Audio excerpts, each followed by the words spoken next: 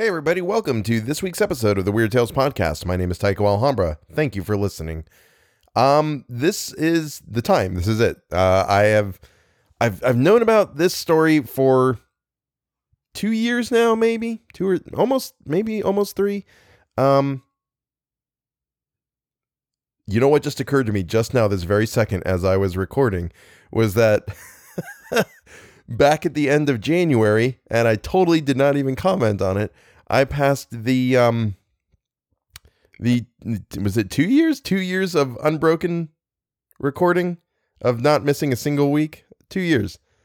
And that was back at the very, very end of January, beginning of February, and I just completely missed it, and now I feel like an idiot. So, hi everybody. I'm your host. I'm an idiot. This is a story I've known about for 2 or 3 years. It's always kind of been on the back burner of my mind to do it. But I think I'm going to go ahead and do it. It's going to be spread out over the next couple of weeks because it is very long.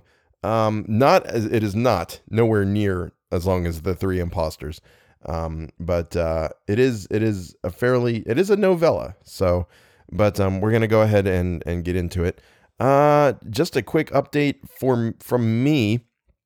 The vaccine here, the COVID vaccines here in Georgia have opened up to a larger group of people. So, we have been vaccinating about 3 times as many people per day as we did over the last week. So last week we were only doing about 500 a day. This week we've been doing between 1,100 and 1,500 a day, which is putting us right around 65 to 7,000 people for this past week that we got first dose and second dose, and that's really exciting. And I certainly hope that everybody who is listening to this has the chance very soon, if not had the chance already, to go out and get vaccinated.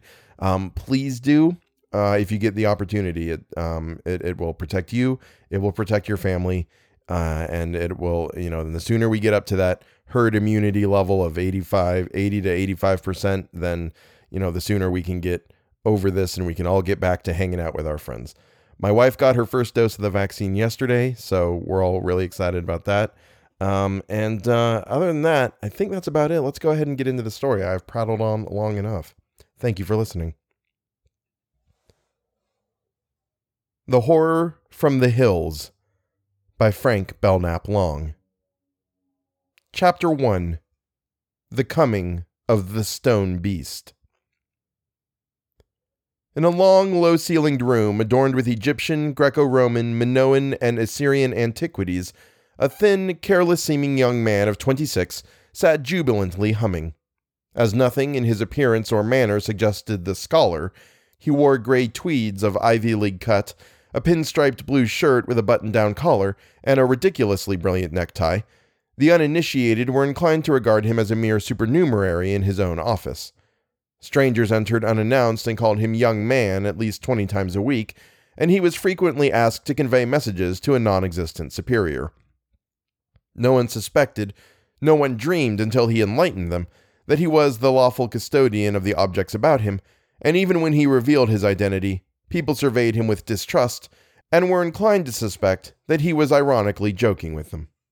Algernon Harris was the young man's name, and postgraduate degrees from Yale and Oxford set him distinctly apart from the undistinguished majority. But it is to his credit that he never paraded his erudition, nor succumbed to the impulse, almost irresistible in a young man with academic affiliations, to put a Ph.D. on the title page of his first book. It was this book which had endeared him to the directors of the Manhattan Museum of Fine Arts and prompted their unanimous choice of him to succeed the late Halpin Chalmers as curator of archaeology when the latter retired in the fall of the previous year. In less than 6 months, young Harris had exhaustively familiarized himself with the duties and responsibilities of his office and was becoming the most successful curator that the museum had ever employed.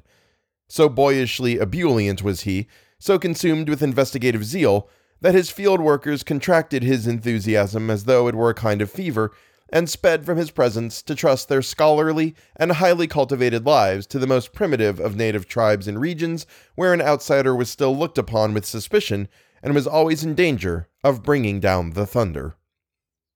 And now they were coming back. For days now they had been coming back, occasionally with haggard faces, and once or twice, unfortunately, with something radically wrong with them. The Simons tragedy was a case in point.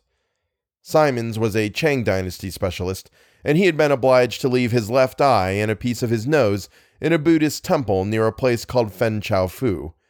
But when Algernon questioned him, he could only mumble something about a small, malignant face with corpsey eyes that had glared and glared at him out of a purple mist. And Francis Hogarth lost 80 pounds and a perfectly good right arm somewhere between Lake Rudolph and Naivasha in the Anglo-Egyptian Sudan. But a few inexplicable, and hence from a scientific point of view, unfortunate occurrences were more than compensated for by the archaeological treasures that the successful explorers brought back and figuratively dumped at Algernon's feet. There were mirrors of Greco-Bactrian design and miniature tiger dragons or tutis from central China dating from at least 200 BC, enormous diorite sphinxes from the valley of the Nile, geometric vases from Mycenaean Crete, incised pottery from Messina and Syracuse, linens and spindles from the Swiss lakes, sculptured lintels from Yucatan and Mexico, Mayan and Manabi monoliths 10 feet tall, Paleolithic Venuses from the rock caverns of the Pyrenees, and even a series of rare bilingual tablets in Hamitic and Latin from the site of Carthage. It is not surprising that so splendid a gathering should have elated Algernon immoderately and impelled him to behave like a college junior at a fraternity house jamboree. He addressed the attendants by their first names, slapped them boisterously upon their shoulders whenever they had occasion to approach him, and went roaming haphazardly about the building, immersed in ecstatic reveries. So far, indeed, did he descend from his pedestal that even the directors were disturbed, and it is doubtful if anything short of the arrival of Clark Ullman could have jolted him out of it. Ullman may have been aware of this, for he telephoned first to break the news mercifully. He had apparently heard of the success of the other expeditions, and hated infernally to intrude his skeleton at the banquet. Algernon, as we have seen, was humming, and the jingling of a phone bell at his elbow was the first intimation he had of Ullman's return. Hastily detaching the receiver, he pressed it against his ear and injected a staccato, "What is it?" into the mouthpiece. There ensued a silence. Then Ullman's voice, disconcertingly shrill, forced him to hold the receiver a little further from his ear. "I've got the cod, Algernon, and I'll be over with it directly. I've 3 men helping me. It's 4 feet high and as heavy as granite. Oh, it's a strange, loathsome thing, Algernon, and an unholy thing. I shall insist that you destroy it." What's that?" Algernon raised his voice incredulously. "You may photograph it and study it, but you've got to destroy it. You'll understand when you see what I have become." There came a hoarse sobbing, while Algernon struggled to comprehend what the other was driving at. "It has wreaked its malice on me. On me." With a frown, Algernon recradled the receiver and began agitatedly to pace the room. "The elephant god of Tsang," he muttered to himself. "The horror Richardson drew before they impaled him. It's unbelievable. Ullman has crossed the desert plateau on foot. He's crossed above the graves of Steelbrath, Tockin, McWilliams, Henley, and Holmes. Richardson swore the cave was guarded night and day by hideous yellow abnormalities. I'm sure that's the phrase he used, abnormalities without faces. Subhuman worshippers only vaguely manlike, enthralled to some malign wizardry. He averred they moved in circles about the idol on their hands and knees, and participated in a rite so foul that he dared not describe it. His escape was a sheer miracle. He had displayed extraordinary courage and endurance when they had tortured him, and it was merely because they couldn't kill him that the priest was impressed. A man who can curse valiantly after 3 days of agonizing torture must, of necessity, be a great magician and wonder-worker. But it couldn't have happened twice. Ullman could never have achieved such a break. He's too frail. A day on their cross would have finished him. They would never have released him and decked him out with flowers and worshipped him as a sort of subsidiary elephant god. Richardson predicted that no other white man would ever get into the cave alive, and as for getting out, I can't imagine how Ullman did it. If he encountered even a few of Richardson's beast men, it isn't surprising he broke down on the phone. Destroy the statue? Imagine, sheer insanity that. Ullman is evidently in a highly nervous and excitable state, and we shall have to handle him with gloves. There came a knock at the door. "I don't wish to be disturbed," shouted Algernon irritably. "We've got a package for you, sir. The doorman said for us to bring it up here." "Oh, all right. I'll sign for it." The door swung wide, and in walked 3 harshly breathing, shabbily dressed men, staggering beneath a heavy burden. "Put it down there," said Algernon, indicating a spot to the rear of his desk. The men complied with a celerity that amazed him. "Did Mr. Ullman send you?" he demanded curtly. "Yes, sir." The spokesman's face had formed into a molding of relief. "Poor guy said he'd be here himself in half an hour." Algernon started. "What kind of talk is that?" he demanded. "He doesn't happen to be a guy, but I'll pretend you didn't say it. Why the poor? That's what I'm curious about." The spokesman shuffled his feet. "It's on account of his face. There's something wrong with it. He keeps it covered and won't let nobody look at it." "Good God," murmured Algernon. "They've mutilated him." "What's that, sir? What did you say?" Algernon collected himself with an effort. "Nothing. You may go now. The doorman will give you $1. I'll phone down and tell him." Silently, the men filed out. As soon as the door closed behind them, Algernon strode into the center of the room and began feverishly to strip the wrapping from the thing on the floor. He worked with manifest misgivings, the distaste in his eyes deepening to disgust and horror as the massive idol came into view. Words could not adequately convey the repulsiveness of the thing. It was endowed with a trunk and great uneven ears, and 2 enormous tusks protruded from the corners of its mouth. But it was not an elephant. Indeed, its resemblance to an actual elephant was, at best, sporadic and superficial, despite certain unmistakable points of similarity. The ears were webbed and tentacled. The trunk terminated in a huge flaring disc at least a foot in diameter, and the tusks, which intertwined and interlocked at the base of the statue, were as translucent as rock crystal. The pedestal upon which it squatted was of black onyx. The statue itself, with the exception of the tusks, had apparently been chiseled from a single block of stone, and was so hideously mottled and eroded and discolored that it looked in spots as though it had been dipped in sanies. The thing sat bolt upright. Its forelimbs were bent stiffly at the elbow, and its hands, it had human hands, rested palms upward on its lap.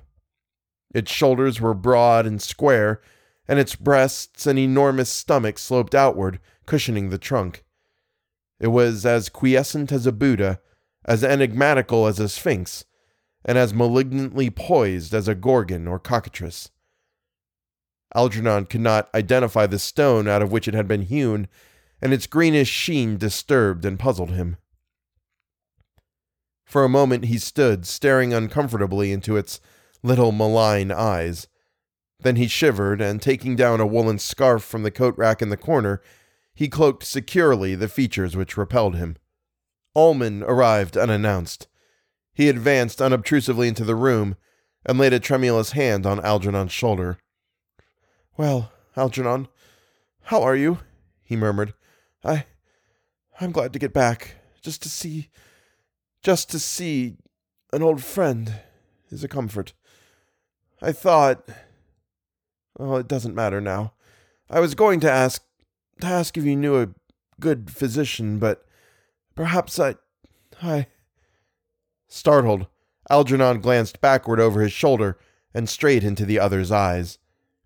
He saw only the eyes, for the rest of Ullman's face was muffled by a black silk scarf. "Clark!" he exclaimed. "By God, but you gave me a start." Rising quickly, he sent his chair spinning against the wall and gripped his friend affectionately by the shoulders. "It's good to see you again, Clark," he said with a warm cordiality in his voice. "It's good... Why, what's the matter?" Ullman had fallen upon his knees and was choking and gasping for breath. "I should have warned you not to touch me," he moaned. "I can't stand being touched." "But why the wounds haven't healed," he sobbed. "It doesn't want them to heal. Every night it comes and lays the disc on them. I can't stand being touched." Algernon nodded sympathetically. I can imagine what you've been through, Clark, he said. You must take a vacation. I'll have a talk with the directors about you tomorrow. In view of what you've done for us, I'm sure I can get you at least 4 months. You can go to Spain and finish your glimpses into prehistory. Paleontological anthropology is a soothing science, Clark. You'll forget all about the perplexities of mere archaeological research when you start poking about among bones and artifacts that haven't been disturbed since the Pleistocene. Ullman had gotten to his feet and was staring at the opposite wall. You think that I have become irresponsible? A look of sadness crept into Algernon's eyes. No, Clark, I think you're merely suffering from non-psychotic, very transitory visual hallucinations. An almost unbearable strain can sometimes produce hallucinations when one's sanity is in no way impaired, and considering what you've been through... What I've been through, Ullman caught at the phrase. Would it interest you to know precisely what they did to me? Algernon nodded, meeting the other's gaze steadily. Yes, Clark, I wish to hear everything. They said that I must accompany Shonir Fawn into the world. Shonir Fawn? That is the name they worship it by. When I told them I had come from the United States, they said that great Shonir had willed that I should be his companion. It must be carried, they explained, and it must be nursed. If it is nursed and carried safely beyond the rising sun, it will possess the world. And then all things that are now in the world, all creatures and plants and stones, will be devoured by great Shonir. All things that are and have been will cease to be, and great Shonir will fill all space with its oneness. Even its brothers it will devour. Its brothers who will come down from the mountains ravening for ecstasy when it calls to them. They didn't use precisely that term because ecstasy is a very sophisticated word, peculiar to our language. But that's the closest I can come to it. In their own aberrant way, they were the opposite of unsophisticated. I didn't protest when they explained this to me. It was precisely the kind of break I had been hoping for. I had studied Richardson's book, you see, and I had read enough between the lines to convince me that Shonir Fawn's devotees were growing a little weary of it. It isn't a very pleasant deity to have around. It has some regrettable and very nasty habits. A horror was taking shape in Ullman's eyes. You must excuse my levity. When one is tottering on the edge of an abyss, it isn't always expedient to dispense with irony. Were I to become wholly serious for a moment, were I to let what I believe, what I know to be the truth behind all that I'm telling you, coalesce into a definite construction in my mind, I should go quite mad. Let us call them merely regrettable habits. I guessed, as I say, that the guardians of the cave were not very enthusiastic about retaining Shonir Fawn indefinitely. It made depredations. The guardians would disappear in the night and leave their clothes behind them, and the clothes, upon examination, would yield something rather ghastly. But however much your savage may want to dispose of his god, the thing isn't always feasible. It would be the height of folly to attempt to send an omnipotent deity on a long journey without adequate justification. An angered god can take vengeance even when he is on the opposite side of the world. And that is why most barbarians who find themselves saddled with a deity they fear and hate are obliged to put up with it indefinitely. The only thing that can help them is a legend, some oral or written legend that will enable them to send their ogre packing without ruffling its temper. The devotees had such a legend. At a certain time, which the prophecy left gratifyingly indefinite, Shonir Fawn was to be sent out into the world.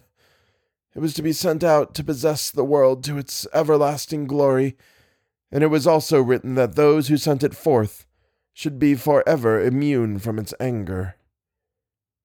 I knew of the existence of this legend, and when I read Richardson and discovered what a vile and unpleasant customer the god was, I decided I'd risk a trip across the desert plateau of Tsang.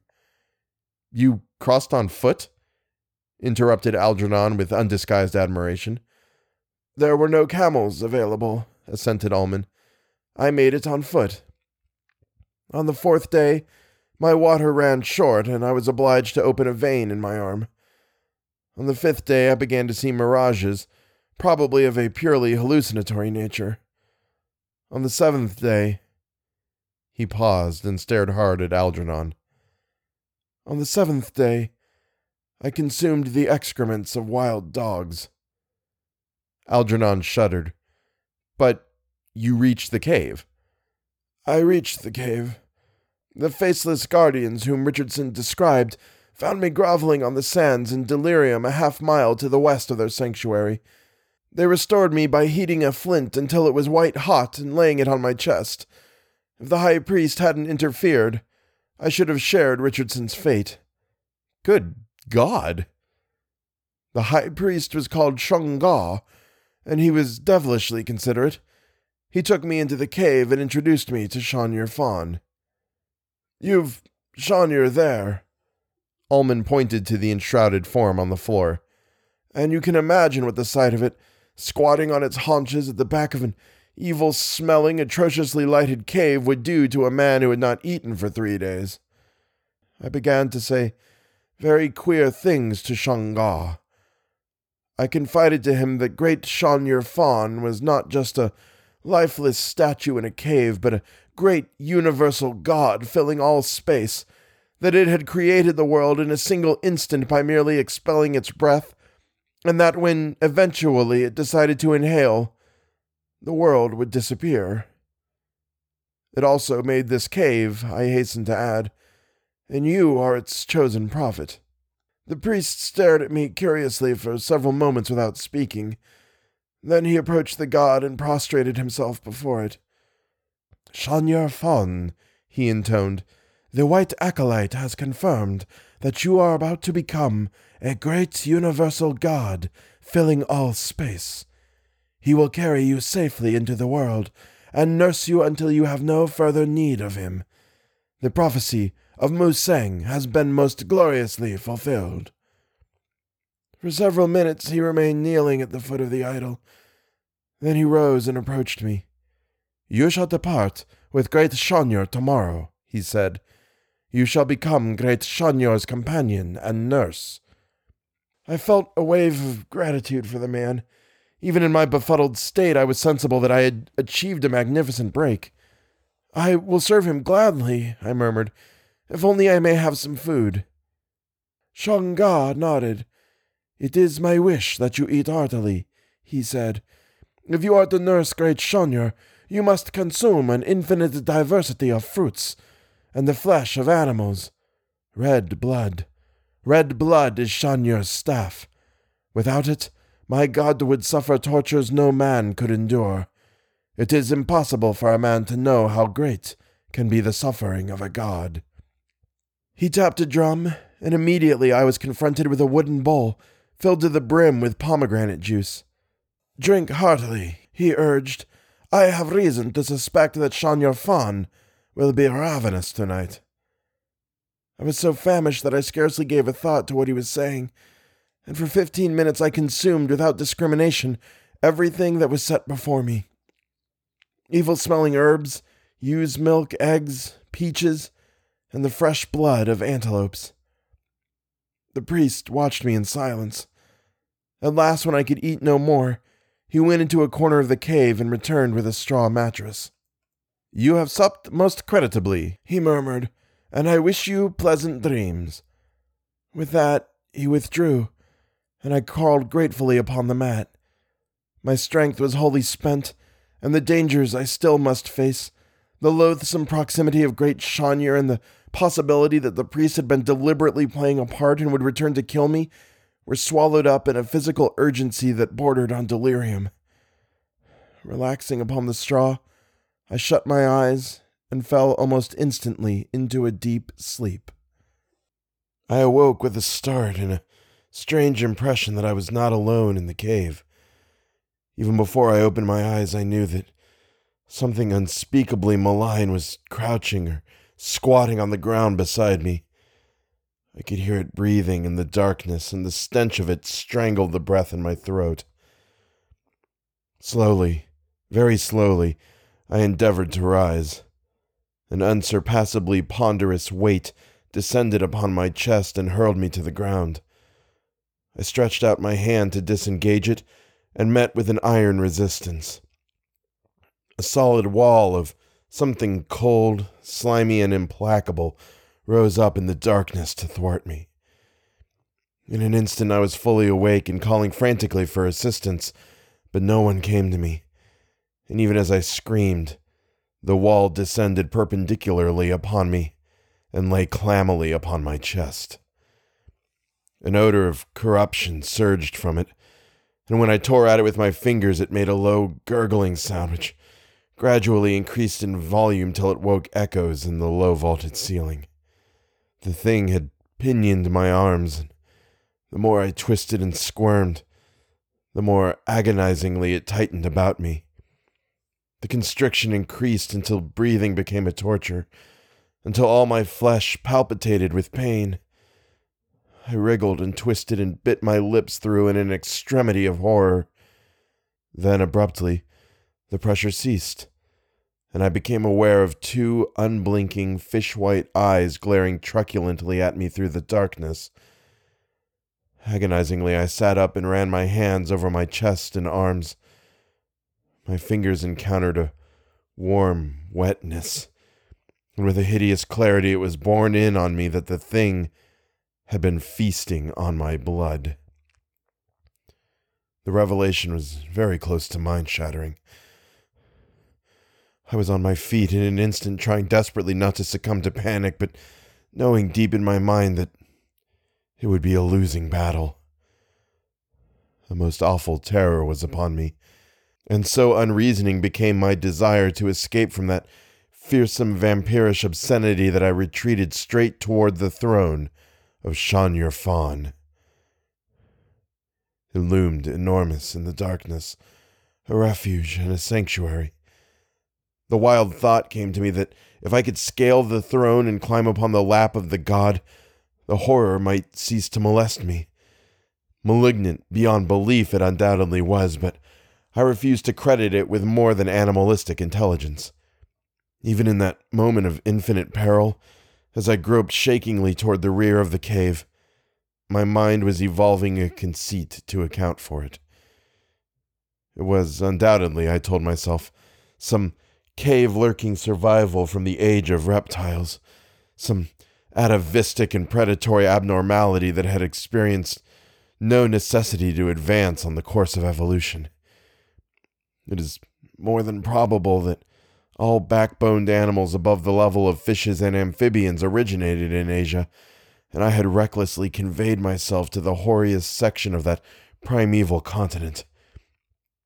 Was it, after all, so amazing that I should have encountered, in a dark and inaccessible cave on a virtually uninhabited plateau, a reptilian predator, endowed with the rapacity of that most hideous of blood-sucking animals, the vampire bat of the tropics? It was a just short of destructive conceit, and it sustained me and made my desperate groping for some kind of certainty seem the opposite of wasted until I reached the throne of great Shanyur. I fear that up to that instant my failure to suspect the truth was downright idiotic. There was only one adequate explanation for what had occurred, but it wasn't until I actually ascended the throne and began to feel about in the darkness for the body of Shanyur that the truth rushed in upon me. Great Shanyur had forsaken its throne. It had descended into the cave and was roaming about in the darkness. In its vampirish explorations, it had stumbled upon my sleeping form and had felled me with its trunk so that it might satisfy its thirst for blood with quick and hideous ferocity. For an instant I crouched motionless upon the stone, screaming inwardly, feeling the darkness tightening about me like a shroud. Then, quickly, I began to descend, but I had not lowered more than my right leg when something ponderous collided with the base of the throne. The entire structure shook, and I was almost hurled to the ground. I refused to dwell on what happened after that. There are experiences too revolting for sane description. Were I to tell how the horror began slowly to mount, to recount at length how it heaved its slabby and mucid vastness to the pinnacle of its throne and began nauseatingly to breathe upon me, the slight uncertainty I now entertain as to my sanity would be dispelled in short order. Neither shall I describe how it picked me up in its corpse-cold hands and began detestably to maul me, and how I nearly fainted beneath the foulness which drooled from its mouth. Eventually it wearied of its malign sport. After sinking its slimy black nails into my throat and chest until the pain became almost unbearable, it experienced a sudden excess of wrath and hurled me violently from the pedestal. The fall stunned me, and for many minutes I lay on my back on the stones, dimly conscious only of a furtive whispering in the darkness about me. Then slowly my vision cleared, and under the guidance of some nebulous and sinister influence, my eyes were drawn upward until they encountered the pedestal from which I had fallen, and the enormous, ropey bulk of Shanyir Fawn loathsomely waving his great trunk in the dawn. It isn't surprising that when Shunga found me deliriously gibbering at the cavern's mouth, he was obliged to carry me into the sunlight and force great wooden spoonfuls of revivifying wine down my parched throat. If there was anything inexplicable in the sequel to that hideous nightmare, it was the matter-of-fact reception which he accorded my story. He nodded his head sympathetically when I recounted my experiences on the throne, and assured me that the incident accorded splendidly with the prophecies of Mu Sang. "I was afraid," he said, "that great Shanyur would not accept you as its companion and nurse, that it would destroy you as utterly as it had the Guardians. More of the Guardians than you might suppose, for a god is not motivated by our kind of expediency." He studied me for a moment intensely. "No doubt you think me a superstitious savage, a ridiculous barbarian. Would it surprise you very much if I should tell you that I have spent 8 years in England, and that I am a graduate of the University of Oxford?" I could only stare at him in stunned disbelief for a moment, but so unbelievable and ghastly had been the coming to life of Shanyir Fawn that lesser wonders made little impression on me, and my incredulity passed quickly. Had he told me that he had an eye in the middle of his back, or a tail 20 feet long which he kept continuously coiled about his body, I should have evinced little surprise. I doubt, indeed, if anything short of a universal cataclysm could have roused me from my dazed acceptance of revelations which, under ordinary circumstances, I should have dismissed as preposterous. "It astonishes you, perhaps, that I should have cast my lot with filthy primitives in this loathsome place, and that I should have so uncompromisingly menaced your countrymen." A wistfulness crept into his eyes. "Your Richardson was a brave man. Even Shanyir Fawn was moved to compassion by his valor. He gave no cry when we drove wooden stakes through his hands and impaled him. For 3 days he defied us. Then Shanyir tramped toward him in the night and set him at liberty. You may be sure that from that instant we accorded him every consideration. But to return to what you would undoubtedly call my perverse and atavistic attitude, why do you suppose I chose to serve Shanyir?" His recapitulation of what he had done to Richardson had awakened in me a confused but violent resentment. "I don't know," I muttered. "There are degrees of human vileness—" "Spare me your opprobrium, I beg of you," he exclaimed. "It was great Shanyir speaking through me that dictated the fate of Richardson. I am merely Shanyir's interpreter and instrument. For generations my forebears have served Shanyir, and I have never attempted to evade the duties that were delegated to me when our world was merely a thought in the mind of my god. I went to England and acquired a little of the West's decadent culture, merely that I might more worthily serve Shanyir. Don't imagine for a moment that Shanyir is a beneficent god. In the West, you have evolved certain amiabilities of intercourse, to which you presumptuously attach cosmic significance, such as truth, kindliness, generosity, forbearance, and honor. And you quaintly imagine that a God who is beyond good and evil, and hence unamenable to your ethics, cannot be omnipotent. But how do you know that there are any beneficent laws in the universe, that the cosmos is friendly to man? Even in the mundane sphere of planetary life, there is nothing to sustain such an hypothesis. Great Shanyar is a terrible god, an utterly cosmic and unanthropomorphic god. It is akin to the fire mists and the primordial ooze, and before it incarnated itself in time, it contained within itself the past, the present, and the future.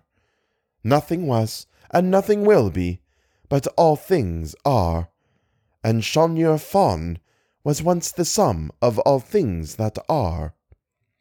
I remained silent, and a note of compassion crept into his voice. I think he perceived that I had no inclination to split hairs with him over the paradoxes of transcendental metaphysics. Shanyar Fawn, he continued, did not always dwell in the East. Many thousands of years ago it abode with its brothers in a cave in Western Europe, and made from the flesh of toads a race of small dark shapes to serve it.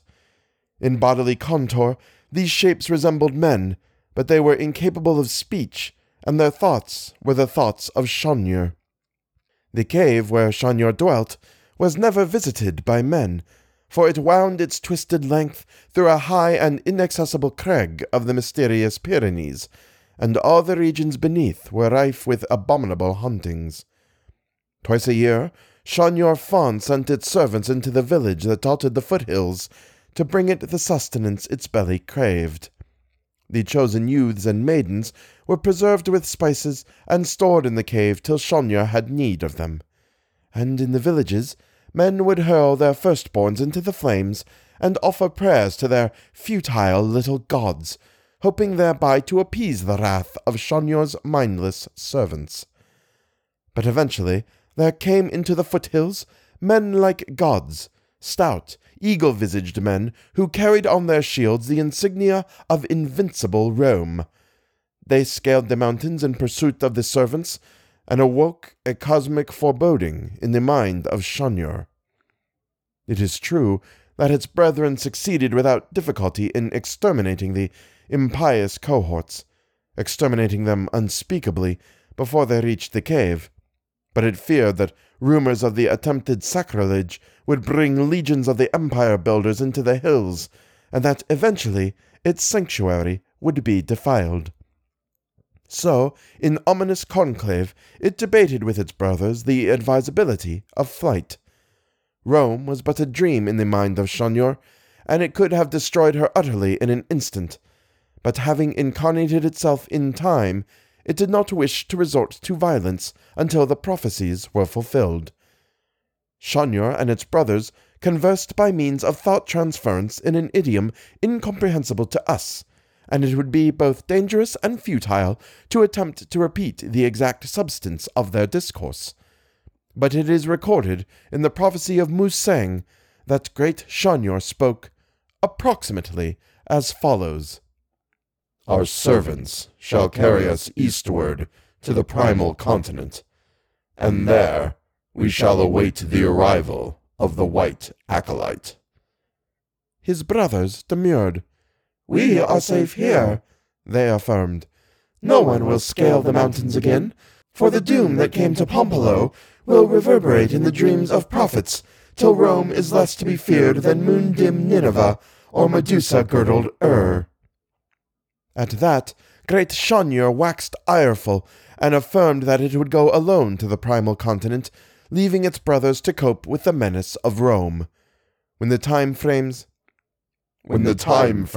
are dissolved, I alone shall ascend in glory, it told them. All of you I shall devour before I ascend to the dark altars. When the hour of my transfiguration approaches, you will come down from the mountains cosmically athirst for that which is not to be spoken of, But even as your bodies raven for the time-dissolving sacrament, I shall consume them." Then it called to the servants, and had them carry it to this place. And it caused Musang to be born from the womb of an ape, and the prophecies to be written on imperishable parchment, and into the care of my fathers it surrendered its body. I rose gropingly to my feet. "Let me leave this place," I pleaded. "I respect your beliefs, and I give you my solemn word I will never attempt to return. Your secrets are safe with me. Only let me go." Chonga's features were convulsed with pity. "It is stated in the prophecy that you must be Shanyar's companion and accompany it to America. In a few days it will experience a desire to feed again. You must nurse it unceasingly." "I am ill," I pleaded. "I cannot carry Shanyar Fawn across the desert plateau." "I will have the guardians assist you," murmured Chonga soothingly. "You shall be conveyed in comfort to the gates of Lhasa, and from Lhasa to the coast. It is less than a week's journey by caravan." I realized then how impossible it would be for me to depart without great Shanyar. "Very well, Chonga," I said. "I submit to the prophecy. Shanyar shall be my companion, and I shall nurse it as diligently as it desires." There was a ring of insincerity in my speech which was not lost on Chonga. He approached very close to me and peered into my eyes. "If you attempt to dispose of my god," he warned, "its brothers will come down from the mountains and tear you indescribably." He saw perhaps that I wasn't wholly convinced, for he added in an even more ominous tone, "It has laid upon you the mark and seal of a flesh-dissolving sacrament. Destroy it, and this sacrament will be consummated in an instant. The flesh of your body will turn black and melt like tallow in the sun. You will become a seething mass of corruption." Ullman paused, a look of unutterable torment in his eyes. "There isn't much more to my story, Algernon. The guardians carried us safely to Lhasa, and a fortnight later I reached the Bay of Bengal, accompanied by 100 ragged, gaunt-visaged mendicants from the temples of obscure Indian villages. There was something about our caravan that had attracted them, and all during the voyage from Bengal to Hong Kong, the Indian and Tibetan members of our crew would steal stealthily to my cabin at night and look in on me. And I had never before seen human faces quite so distorted with superstitious terror. Don't imagine for a moment that I didn't share their awe and fear of the thing I was compelled to companion. Continuously, I longed to carry it on deck and cast it into the sea. Only the memory of Chonga's warning and the thought of what might happen to me if I disregarded it kept me chained and submissive. It was not until weeks later, when I left the Indian and most of the Pacific Ocean behind me, that I discovered how unwise I had been to heed his vile threats. If I had resolutely hurled Shanyar into the sea, the shame and the horror might never have come upon me. Ullman's voice was rising, becoming shrill and hysterical. "Shanyar Fawn is an awful and mysterious being, a repellent and obscene and lethal being. But how do I know that it is omnipotent? Chonga may have maliciously lied to me. Shanyar Fawn may be merely an extension or distortion of inanimate nature, some hideous process as yet unobserved and unexplained by the science of the West, may be obnoxiously at work in desert places all over our planet to produce such fiendish anomalies. Perhaps parallel to protoplasmic life on the Earth's crust is this other aberrant and hidden life, the revolting sentiency of stones that aspire, of earth shapes, parasitic and bestial, that wax agile in the presence of man. Did not Cuvier believe that there had not been one but an infinite number of creations, and that as our Earth cooled after its departure from the sun, a succession of vitalic phenomena appeared on its surface? Conceding as we must the orderly and continuous development of protoplasmic life from simple forms which Cuvier stupidly and ridiculously denied, is it not still conceivable that another evolutionary cycle may have preceded the one which has culminated in us?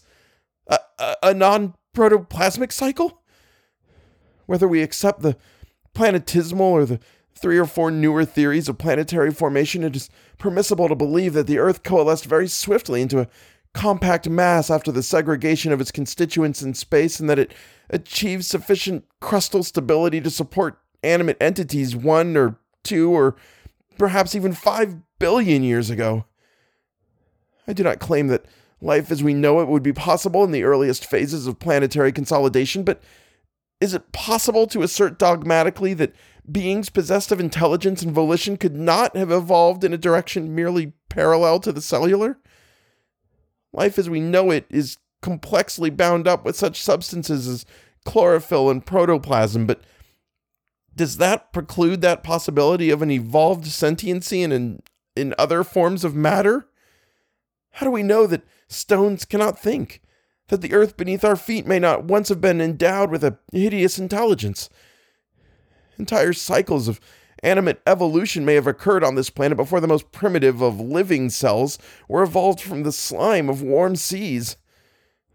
There may have been eons of experiments. 3 billion years ago, in the fiery radiance of the rapidly condensing earth, who knows what monstrous shapes crawled or shambled? And how do we know that there are not survivals, or that somewhere beneath the stars of heaven, complex and hideous processes are not still at work, shaping the inorganic into forms of primal malevolence? And what more inevitable than that some such primiparous spawn should have become in my eyes the apotheosis of all that was fiendish and accursed and unclean, and that I should have ascribed to it the attributes of divinity and imagined in a moment of madness that it was immune to destruction? I should have hurled it into the depths of the seas and risked boldly the fulfillment of Shang-Ga's prophecy. For even had it proved itself omnipotent and omniscient by rising in fury from the waves or summoning its brothers to destroy me, I should have suffered indescribably for no more than a moment. Ullman's voice had risen to a shrill scream.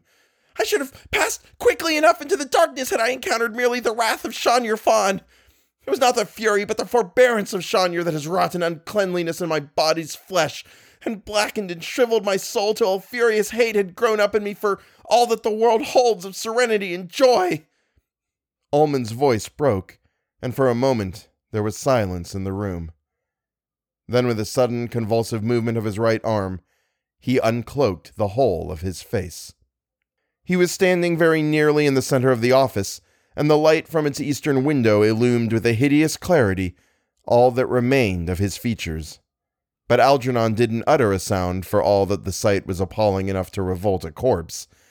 He simply clung shakingly to the desk and waited with ashen lips for Ullman to continue. It came to me again as I slept, drinking its fill. And in the morning I woke to find that the flesh of my body had grown fetid and loathsome, and that my face... Yes, Clark, I understand. Algernon's voice was vibrant with compassion. I'll get you some brandy. Ullman's eyes shone with an awful light. Do you believe me? He cried. Do you believe that Shanyur Fan has wrought this uncleanliness? Slowly, Algernon shook his head. No, Clark. Shanyur Fan is nothing but a stone idol, sculptured by some Asian artist with quite exceptional talent, however primitive he may have been in other respects. I believe that Shang-Ga kept you under the influence of some potent drug until he had cut your face, and that he also hypnotized you and suggested every detail of the story you have just told me. I believe you are still actually under the spell of that hypnosis. When I boarded the ship at Calcutta, there was nothing wrong with my face, shrilled Ullman. Conceivably not. But some minion of the priest may have administered the drug and performed the operation on shipboard. I can only guess at what happened, of course, but it is obvious that you are the victim of some hideous charlatanry. I've visited India, Clark, and I have a very keen respect for the hypnotic endowments of the Oriental. It's ghastly and unbelievable how much a Hindu or a Tibetan can accomplish by simple suggestion. I feared that you would doubt. Ullman's voice had risen to a shriek. But I swear to you. The sentence was never finished.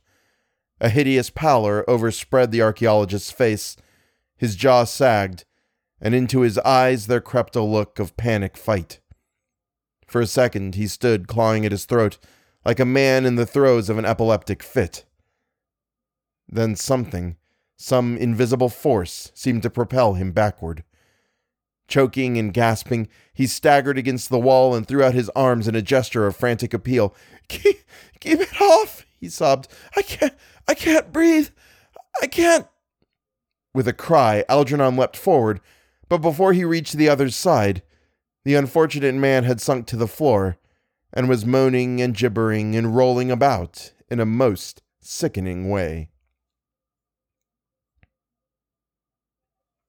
All right, and that is the end of Chapter 1 of The Horror from the Hills by Frank Belknap Long.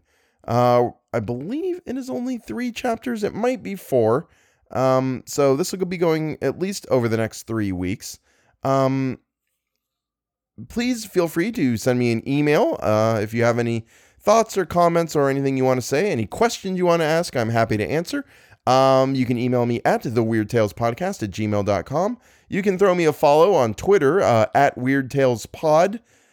Please feel free to check out Into the Black by William Meikle. Miekle. William Meikle. I narrated it in the audiobook, and I'm really quite proud of it. I really enjoyed all of the stories. I think you will too. Please feel free to support me on Patreon, patreon.com/theweirdtalespodcast. Thank you so much to Hermagoras. Thank you. Pontus Fredrickson. Thank you. Andrew Buchanan. Thank you so much. Damon Bowles. Thank you so much. Marco Van Putten. Thank you. Ryan Patrick. Thank you. Ineptus Astartes, new $3 official patron. Thank you so much.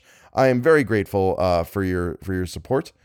Matthias Hansen. Thank you. Alder Riley. Thank you so much. Mark Vincent, Eric Braun, and Chris Kelly, because I just seem to do you 3 guys all together because you were like my first 3 and you all kind of joined in on the same day. So thank you all so much. I'm so grateful for everybody who kicks in to support. It really means a lot to me. And I think that will about do it. If you get the chance to get vaccinated, go and get vaccinated. Otherwise, wear a mask whenever you're out. Even after you get vaccinated, wear a mask when you go out because you can still pick up the virus and pass it on to others. And wearing a mask stops that from happening. So wear a mask when you go out, whether or not you've been vaccinated. Thank you all so much for listening. I hope you have a nice day, and I will see you next week. Da-da-da-da-da-da. Here's the bloops. It was this book which had endeared him to the directors of the Manhattan Museum of Fine Arts and prompted their unanimous choice of him to succeed the late Halpin Chalmers. It was this book which had endeared him to the directors of the Manhattan Museum of Fine Arts and prompted their unanimous choice of him to succeed the late Halpin Chalmers. God damn. Chalmers. It was this book which had endeared him to the directors of the Manhattan Museum of Fine Arts and prompted their unanimous choice of him to succeed the late Halpin Chalmers as curator of archaeology when the latter retired in the fall of the previous year. If you, like me, hear the name Halpin Chalmers and think, where do I know that name from? Halpin Chalmers was the guy from The Hounds of Tyndalos, also by Frank Belknap Long, who sealed himself in a circular room trying to escape the hounds until an earthquake happened and broke the room, and then the hounds got to him. The Hounds of Tyndalos, available on the Weird Tales podcast. Go back and listen to it if you want to know the real story. That was the real story, if you want to know the whole story. I should have warned you not to touch me, he moaned. I can't stand being touched. Airplane again. Go away, airplane. The disc on them. I can't stand being touched.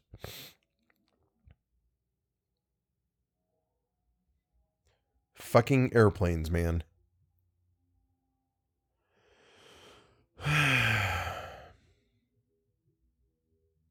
This is why I normally record at night and not at 1:48 in the afternoon. It would be the height of folly to attempt to send an...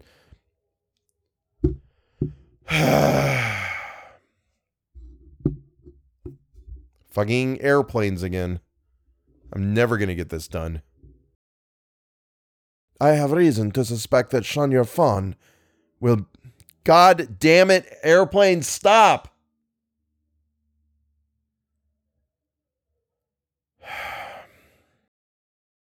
Entire cycles of animate evolution may have occurred on this planet before the most primitive of living cells were evolved from the slime of warm seas. There have been eons of... Oh, that was it. Man, that whole thing. I was going along perfectly, missed one word in that sentence. Doggone it. And what more inevitable than that? Some such primiparous? Hold on, I'm going to go look that up, and you're going to come with me. We're going on a little journey here. Forvo.com for all your word pronunciation needs. All right, what the hell is that word now? Primiparous. Primir. Primiparous. Wow, you actually found a word not on Forvo. Thanks, Forvo. And thank you, Frank Belknap Long. Pronounce primiparous. Okay, there's a YouTube video about it. Let's see what this YouTube video says. Primiparous. Primiparous. Primiparous, I guess. All right. For even had it proved itself omnipotent and omniscient by rising in fury from the waves or summoning its brothers to destroy me, I should have suffered indescribably for no more than a moment. See, and now the very next line says, Ullman's voice had risen to a shrill scream. So, I'm just going to go back and do that whole paragraph over again. And that I should have ascribed to the attributes of divinity and imagined in a moment of madness that... I'm also going to turn the volume down on the microphone because this is going to go really badly. Also, let's push the microphone back a little bit just to be on the safe side.